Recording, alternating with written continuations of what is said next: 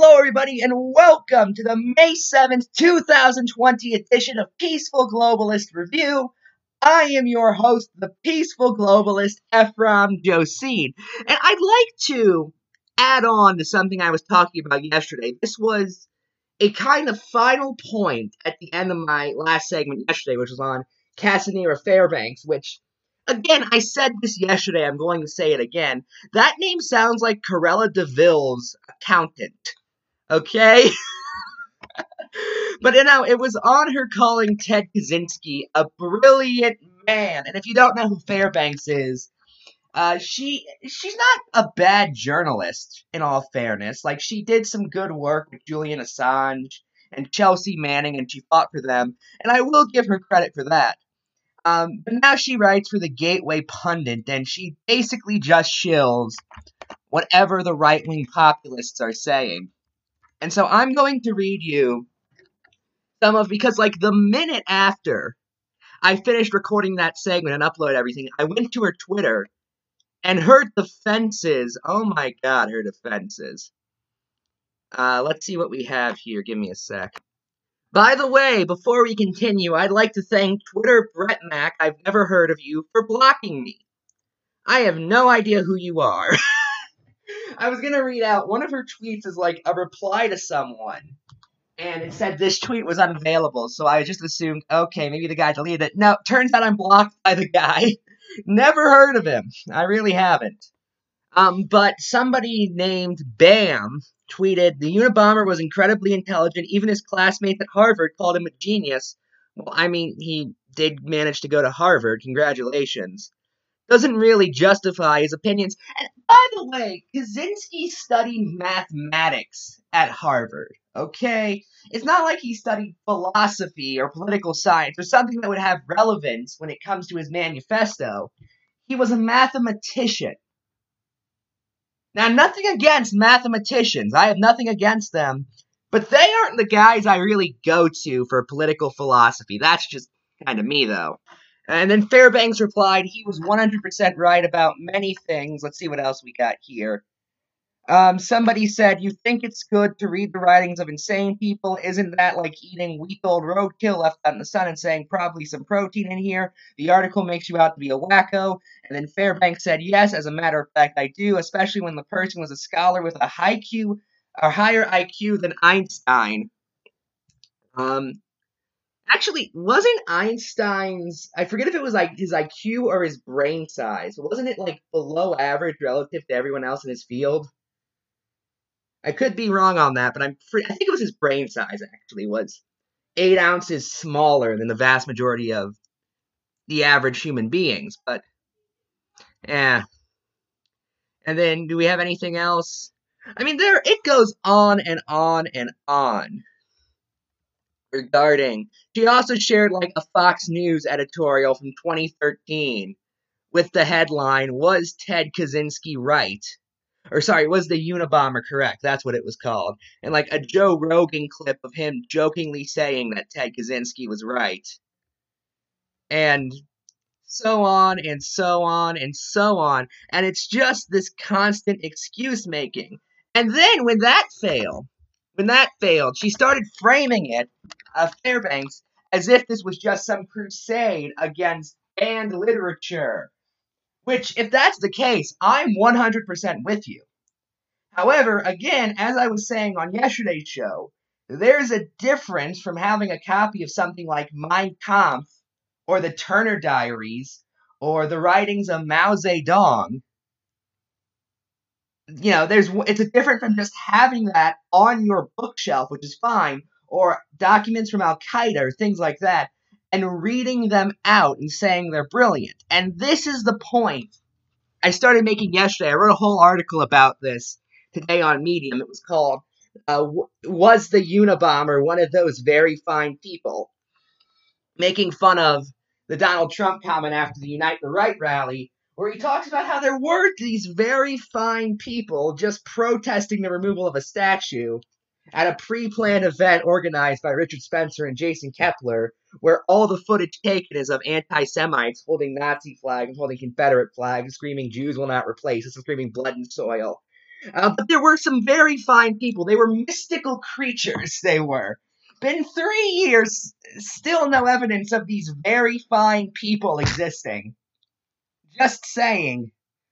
Um, but here's how the thing I find kind of odd is, imagine for a second, and I made this point yesterday, I kept making this point on Twitter, and some people really didn't like I kept making this point, hence why I keep making this point. And I posted on Twitter something like, here are four mass killers that are just considered to be complex individuals and victims of society. See what they all have in common. And it was Kaczynski, Timothy McVeigh, and the kids who shot up Columbine. And what I was talking about when I was thinking about that was, imagine for a second if, say, Hassan Piker, okay, were to start reading out sections of a book by someone like Osama bin Laden on his Twitch stream, and talked about how, while he disagreed with 9/11, Osama bin Laden sure was one smart cookie. Like, you can't do that. And we would never hear the end of it. As long as Hassan Piker's still alive, we would never hear the end of it. Because they would make sure to bring that up as often as possible. That's why Anita Dunn can't even show her face anymore in public. Remember her? The woman, she was Barack Obama's communication director for a while in 2009. And then she said a quote from Mao Zedong, which was actually very popular within politics. Newt Gingrich used similar quotes in the past. She actually learned that quote from a Republican strategist named, I think it was like Lee Artworth or something along those lines. You know, she can't even show her face in public anymore because of that. Okay? But we are to believe that it's perfectly okay for people to start reading from Ted Kaczynski's book, who was a terrorist, who was, make no mistake, a terrorist, regarding everything he did. He was, at the end of the day, a domestic terrorist.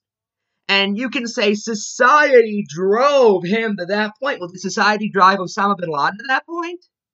Did society drive any of the 9/11 terrorists to that point? Maybe it did, maybe it didn't. I don't know. I'm not saying one way or the other, but my first response is, it doesn't really matter. Murder is murder is murder. Terrorism apologetics is terrorism apologetics is terrorism apologetics. Okay? So even if these people were victims of society, which, side note, is a nonsensical line in the first place,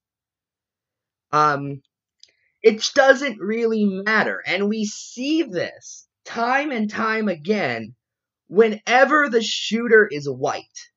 There is no other way to put it. It's whenever the shooter is white. We talk about how they're mentally disturbed or how they're a victim of society. Remember Adam Lanza, the Sandy Hook shooter?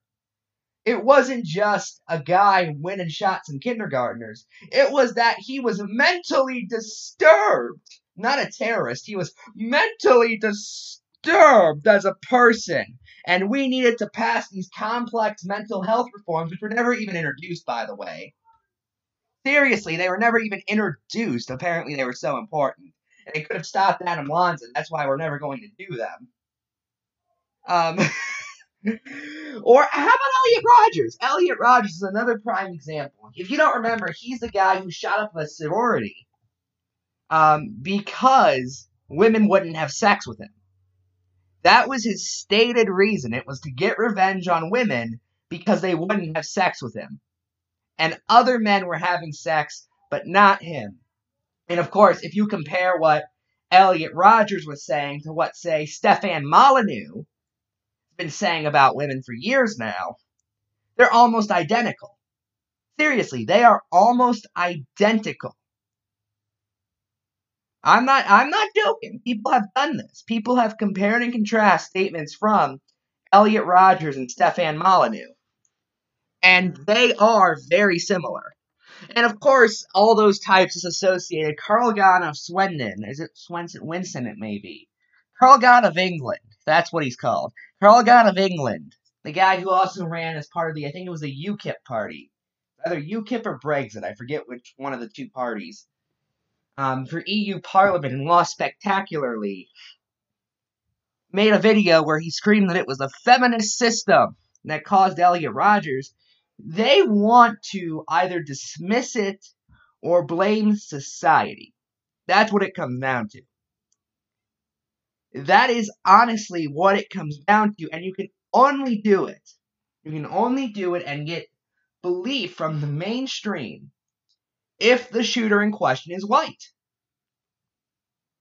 I mean, think about if somebody had said, well, actually, I don't endorse Muslim terrorist attacks, but it is blowback from U.S. foreign policy, which is, by the way, the actual opinion of foreign policy experts, including members of the CIA's Bin Laden unit and the authors of the 9/11 Commission report. That is seriously their opinion. You can't say that. If you do, as Noam Chomsky did, just after the 9/11 attacks, you're considered an anti-American. You hate America. Seriously. Who else? There have been tons of people who have said that. And they are all branded with the label of America haters. Same thing when Ron Paul did that. When Ron Paul pointed that out, Rudy Giuliani yelled at him and said it was disgusting and an anti-American lie because we can't consider that it was society. When the killer's skin color is brown, when he's white, that's the only thing we can consider. That's the only thing we as a society are then allowed to consider if the killer is white. Is that it's all of society's fault and it's collective effort. No, it isn't. It typically isn't. Ted Kaczynski was an insane person who killed people of his own action, and idolizing him is quite possibly one of the most disgusting things you can do. And for that matter, that applies to any white terrorist. Gore Vidal, the late Gore Vidal, spent the last decade of his life, probably close to a decade and a half of his life, basically engaging in apologetics for Timothy McVeigh. And saying how it was all society's fault that Timothy McVeigh did what he did. I hate those arguments just as much, no matter the race they're being made about. But again, notice, Vidal was still considered a serious intellectual after he made those statements. Chomsky was considered an anti-American crazy person because, again, the person who was a victim of society under Vidal's mind was white. That's what it comes down to. That is what it comes down to. And side note, Vidal justifying Timothy McVeigh's actions is quite possibly the most disgusting thing ever. His first major paperback, I think it was Perpetual War. It was either Dreaming of War or Perpetual War for Perpetual Peace. It was his first paperback after 9/11. Half of it is engaging in apologetics for Timothy McVeigh. Not only did he spend an odd amount of time engaging in apologetics for Timothy McVeigh, he also spent an odd amount of time engaging in apologetics for Timothy McVeigh in books about 9/11. You just can't make this up. And it disgusts me. It honestly disgusts me. Because the fact is, terrorism, the actions of terrorists, are always indefensible. They are always indefensible. And to sit there and say that these terrorists were just brilliant minds who went a little far, I'm sorry. If you believe that, you are a sympathizer for them, in which case I just simply do not consider you a good person. You are at that point a bad human being. If you take time out of your day to defend the brilliance of murderers, you are a bad human being. Plain and simple. Nothing else. Nothing around it. You are a bad person. Doesn't matter if the terrorist you're defending is bin Laden, Kaczynski, McVeigh, Al-Shabaab. It doesn't matter. It really doesn't matter. And for that matter, think about the major impact on movement this has had. After Black Lives Matter had some violent aspects in it, had a couple people engaged in terrorist acts within the movement itself was primarily not terroristic, but there were still some bad people in it. Every politician was forced to either be quiet about them or completely disavow them. Meanwhile, I promise you, the amount of violent Luddites in the world as a percentage is much larger than the amount of violent Black Lives Matter activists, and Ludditism is considered to be a perfectly valid political philosophy. We even had a candidate, Andrew Yang, run on Ludditism in 2020 as a major party candidate. He had a chance at being president with the same ideology as a brutal terrorist. That terrorist, of course, being not only Kaczynski, but various other ones. And are we really supposed to believe there's not a double standard here? Are we really supposed to believe that white terrorists aren't treated with kid gloves? When you just get the label of victim of society or complex individual or mentally deranged, and never what you actually are, which is a terrorist. Which is a terrorist. I'm sorry, there is no way around it. You are at that point a terrorist, and you do not deserve our sympathies. Anyway, here's something from Raw Story. Woman who accused Fossey of sexual assault now says Trump supporters paid her to lie. But they couldn't be doing the same thing with Tara Reade. They couldn't. No, they couldn't. They couldn't.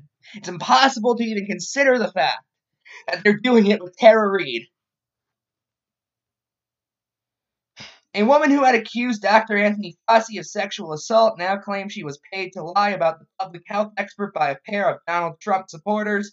The woman says right-wing provocateur Jacob Wohl I think that was the same guy who posted, you know how when you reply to something on Twitter, it has your profile picture next to it? Well, Jacob Wohl posted after he said, I'm a single-issue voter on Israel. He took a screenshot of it, went to 4chan, and pretended to be someone anonymous and said, I don't get why people are making fun of Jacob.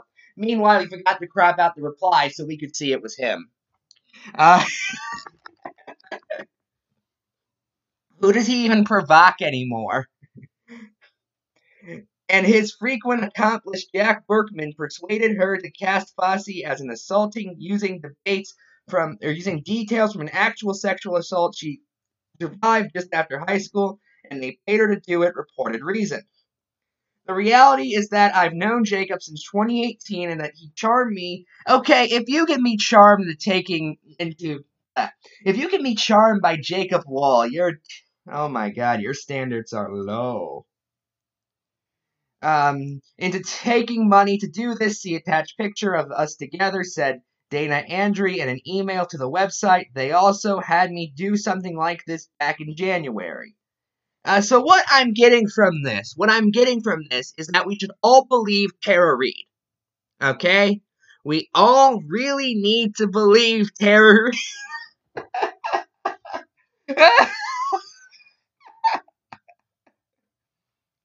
I'm sorry, I know some people are going to say, well, you're making fun of the woman who claimed Joe Biden sexually assaulted her. Yeah, because there's still no evidence of that, and because there are a lot of holes in her story, and because a lot of evidence points to her not being entirely truthful. So yeah, I'm gonna make fun of that. Sorry, guys. But I just can't get over this. Really? We're still doing this utter nonsense? Still? Really? We're believing every sexual assault allegation against major politicians? Really? Really? Didn't we kind of get over that a while ago? But, And the sad part is, there are actual political figures who do abuse their power. Make no mistake. Again, Donald Trump has what, 25 women accusing him right now, one of which was 13 when it happened? Like, at that point, when you have all those women, you have to have done something questionable with at least one of them. That's just how mathematics work.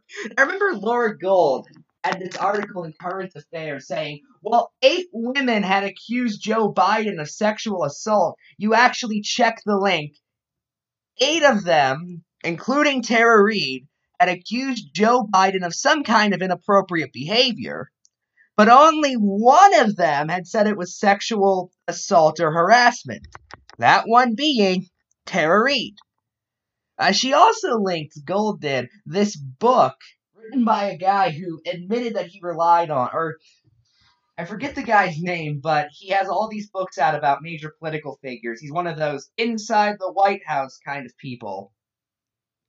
And it was a book about various Social Security agents' accounts, and one of them was that Joe Biden swam naked in front of Social Security agents, or no, Secret Service agents. Sorry, Secret Service, not Social Security agents.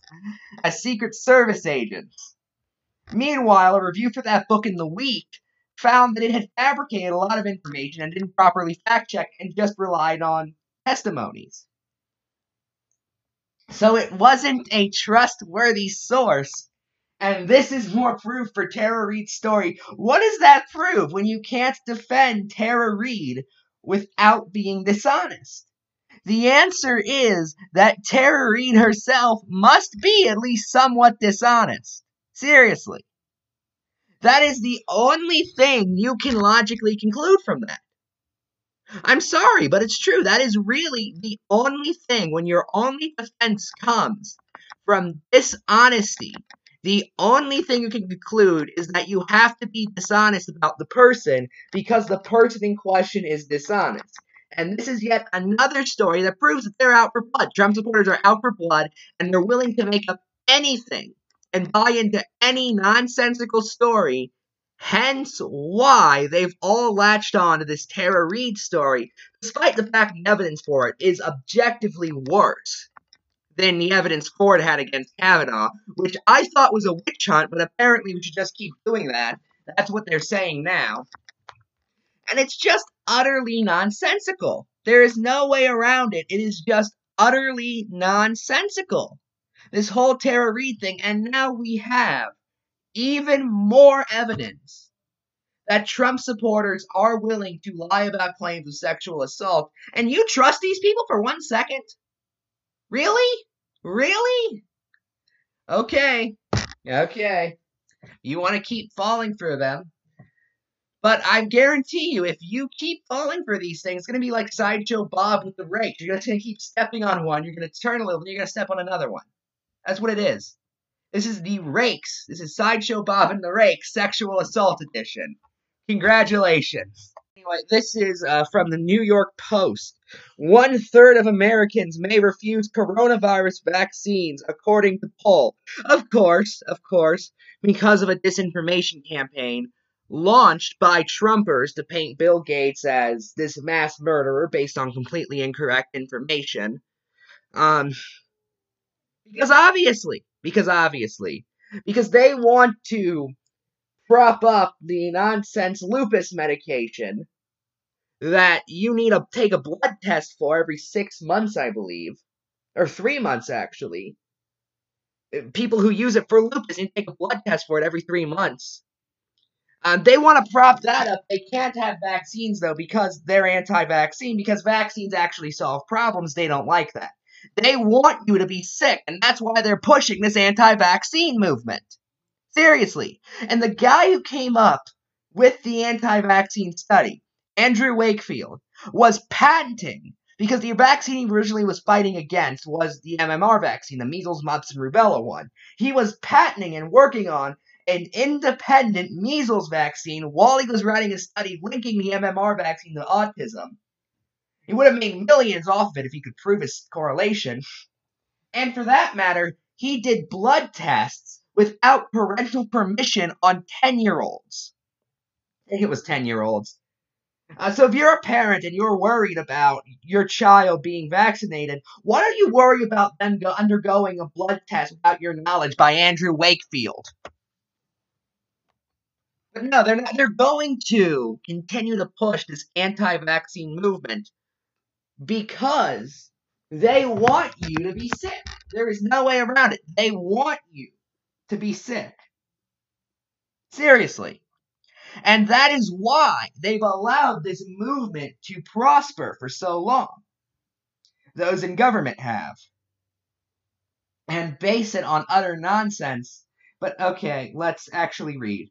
More than 1/3 of Americans may not get a coronavirus vaccine if one becomes available, according to a new poll. While 64% of respondents to a survey by Morning Consult said they would get the shot, 22% said they were unsure, 14% said they would not get vaccinated.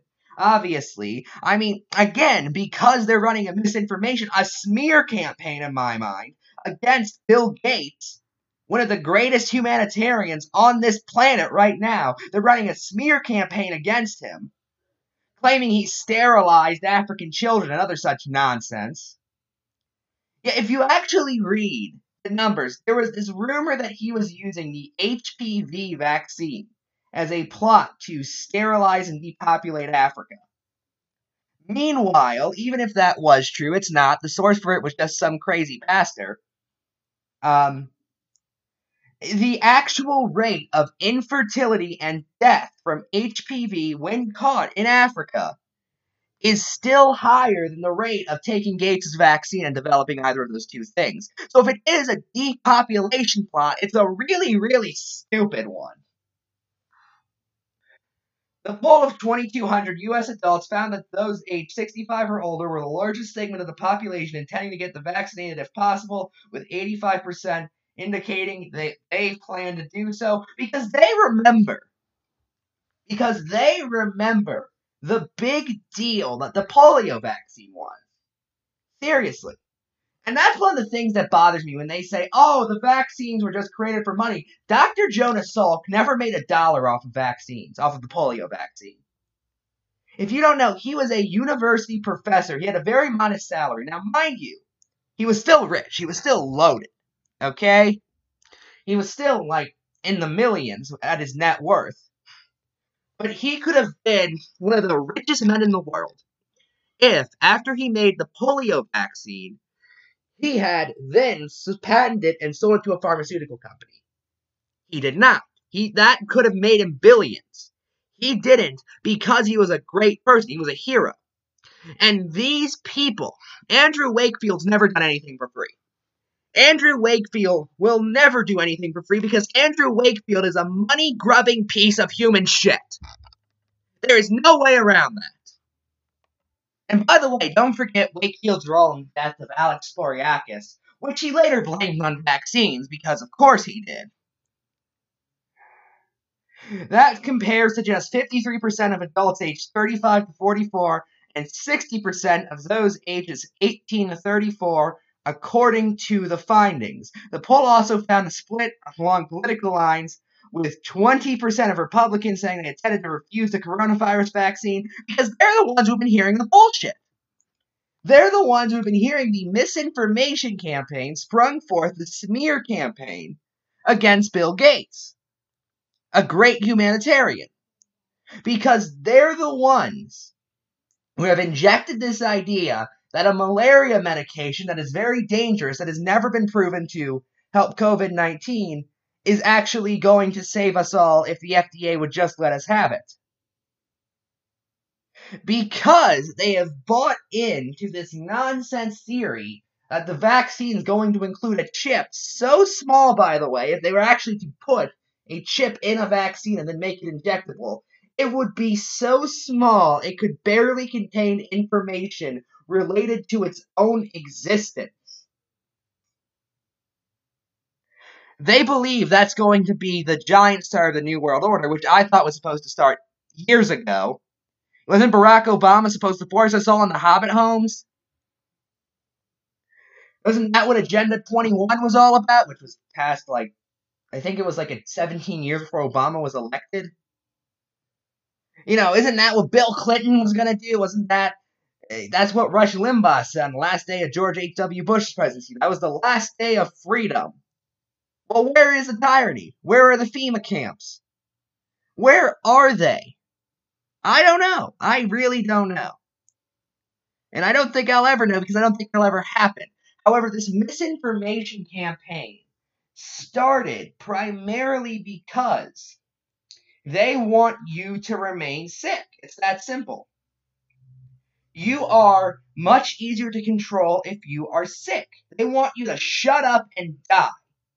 It's that simple. They want you to shut up and die. And that is why they are pushing this anti-vaccination nonsense. And that is their overall agenda. That's why they've allowed it to become mainstream. That's why they've allowed it to continue to prosper through all these years. That's why the President of the United States has expressed sympathies for anti-vaccine agendas. Okay? Because they want you to shut up and die. It is that simple. Seriously. Anyway, here's a story from Reason I found interesting. Supreme Court can put a stop to rule compelling anti-prostitution speech from anti-HIV/AIDS groups. The U.S. Supreme Court may soon overturn a rule requiring that receive government grants for anti-HIV/AIDS work to publicly pledge opposition to prostitution. So immediately that's nonsensical, but okay. I mean, I guess it doesn't not make sense, but the fact is, even if you have unprotected vaginal intercourse with someone who has HIV, your odds of getting it are 0.2%. 0.2%. Seriously. But you are more likely to get them pregnant than to catch HIV, or to have an unwanted pregnancy than HIV. That's just a fact. Sorry, that's just a fact. And for that matter, condom use also helps the rate of HIV plummet. But they don't want you to know about that because, well, okay, now most people do know about that thanks to the internet, thank God. But they want to keep the lid on that for a very long time. I mean, there were those studies. The Heritage Foundation, I think, still releases studies occasionally, or some group does, that say that condom use fails 19% of the time, and their reasoning was, I forget where this was, it may have actually even been an official source, but the reason was people didn't use them properly. Wow. And your average reading speed is 0 words per minute if you hold the book upside down. Yeah, that's kind of because there's an intended way to use them. I remember I saw Roaming Millennial make that argument, or Lauren Chen now, and I was just flabbergasted that she could seriously make that point. So condoms fail when they're used incorrectly. No shit. Or, I remember another one. I remember she made the argument about the morning after pill. And she said it doesn't work because sometimes women forget to take it. Guys, my heart medication doesn't work. Why not? I forgot to take it! Heart attack! Like, do you really not see how nonsensical this is, guys? Really? But, okay. And really, prostitution, if we want to talk specifically from a biological perspective, which is the only perspective anti-HIV groups should be coming at sex at.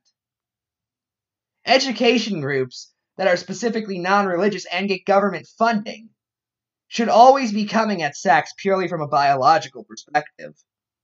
At least that's how I view it.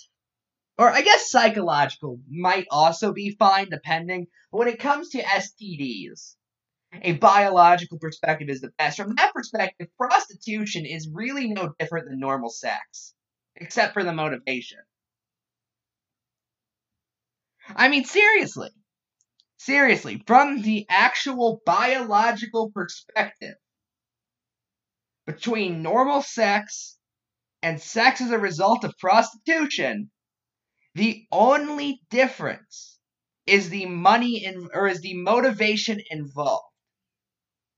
In the case of prostitution, it's money. It's money. Okay? So really, what is the point of putting in this rule in the first place?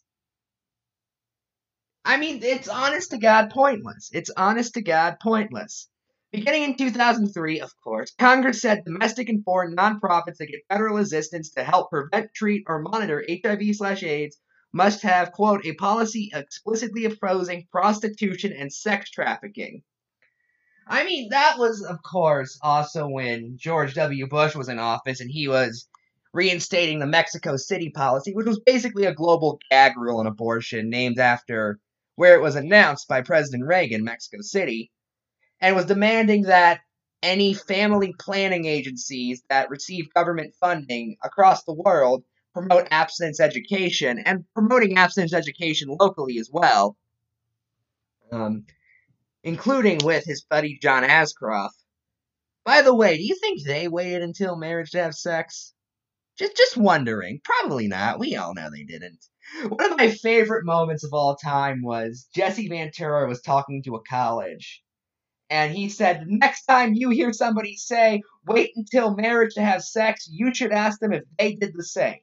And then, like, a week later, Ann Coulter shows up, and she was promoting Republican abstinence-only policies. And someone asked her that question, and she just started attacking her, or she just started attacking the kid because the answer's probably no. In fact, I think she admitted the answer was no a few times in some of her earlier columns. But of course, I'm not here to judge people who do that. I'm here to judge hypocrites because that's really all that matters at the end of the day. But anyway, I should also note, why do anti-HIV groups need explicit policies against sex trafficking? Hi, we're the Foundation for HIV Education, and also we oppose kidnapping and rape. Okay. That just makes you sound more suspicious. I mean, seriously. The rule has passed as part of the U.S. Leadership Against HIV/AIDS, Tuberculosis, and Malaria Act, which also implied that these groups would be eligible or ineligible for any new grant or program created by the law if they, quote, promote or advocate the legalization of prostitution or sex trafficking. Now, they're probably using prostitution and sex trafficking interchangeably here because that's what they so often do. Although, I guess that's fair considering it's a political statement. It's more the fact that they explicitly cannot endorse it that kind of bothers me. Again, because at the end of the day, there is no difference biologically, which is the only one that matters regarding your chance of getting HIV. Okay, morality doesn't matter regarding your chances of getting HIV. It really doesn't. Okay? You can make moral arguments against having premarital sex.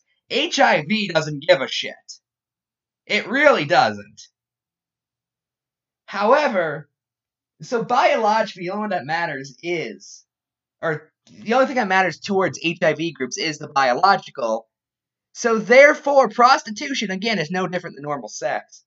And even then, if there were evidence, I don't think there is, but if there were evidence that, say, legalizing prostitution would decrease HIV rates, then shouldn't that by default be something they promote? But of course, that doesn't matter because it was passed by a bunch of culture warriors who can't really think straight.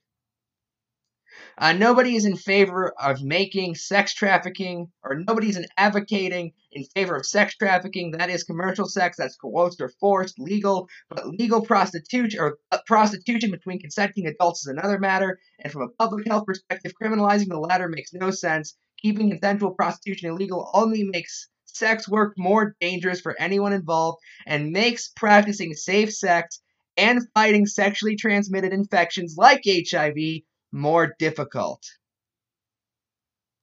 Because of course.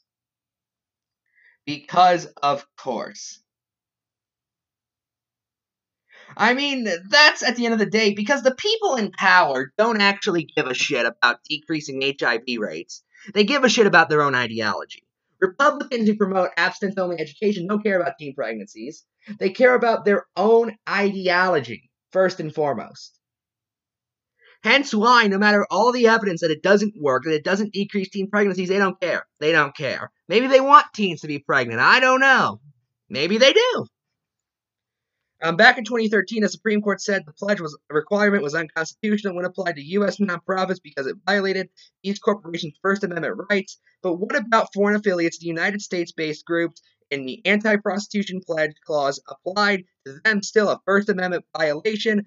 That's what justices are now considering. On May 5th, the court heard an oral argument in the United States Agency of International Development, the Alliance for Open Society International. And then it goes on to how this is an international HIV group, HIV prevention group, that is suing the federal government for not giving grants despite advocation or because of advocation for legalization of prostitution. And I believe they're in the right. I really do. The fact is, the First Amendment applies to every single person the U.S. government interacts with. Okay, that's how the entire Constitution works. And I randomly got a notification. I'll check that later. That is how it was always intended. That's the only way that actually makes sense. Okay? If the federal government is interacting with you, the Bill of Rights. That's why Jefferson said rights were inalienable. Okay? Now, if they're inalienable, that doesn't mean that they can be taken away because you're not in the right country. And that is why anyone the U.S. government interacts with, they are restricted by the Bill of Rights because said rights in the Bill of Rights are completely inalienable. Okay? So as such, obviously, if this is unconstitutional to apply to domestic organizations, it should be unconstitutional to apply to foreign organizations that are funded by the federal government. I mean, seriously, there is no way around this. Again, most of our founding fathers were not moral relativists. They believed that your rights were inalienably given to you, some by nature, some by God, some by logical thinking, and so on. Okay? As such, anything that's unconstitutional to do at home is unconstitutional to do abroad. There's no way around it. That is what the word inalienable means. And if you say, oh, well, actually, there's this quote where they kind of imply something else, well, tell them they should have used different words in the first place. I'm sorry, but I am a strict constitutionalist in a lot of regards. And this especially comes to our relations with foreign governments. The fact is, if you are being interacted with by the federal government, you do have the rights given to you by the Bill of Rights. That is, again, why they are so inalienable. That is why they are impossible to take away. You cannot take these rights away, no matter where you are in the world.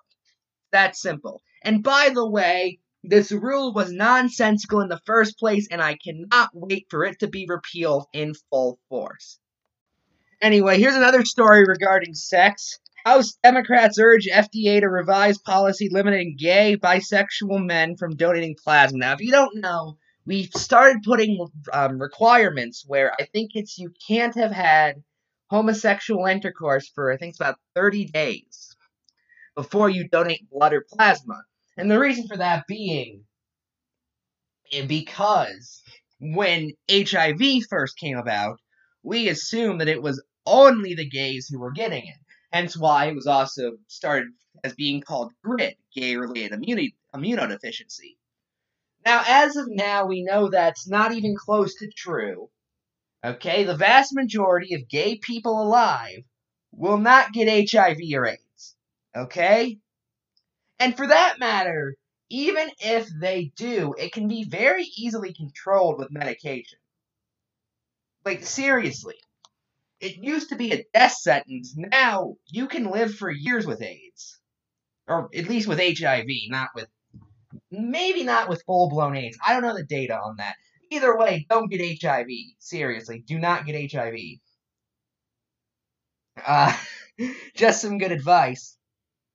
But Having these rules no longer makes sense, in part also because we can tell if HIV is going to form. I think it's within 30 days now. It's some incredible number. We can tell ahead of time.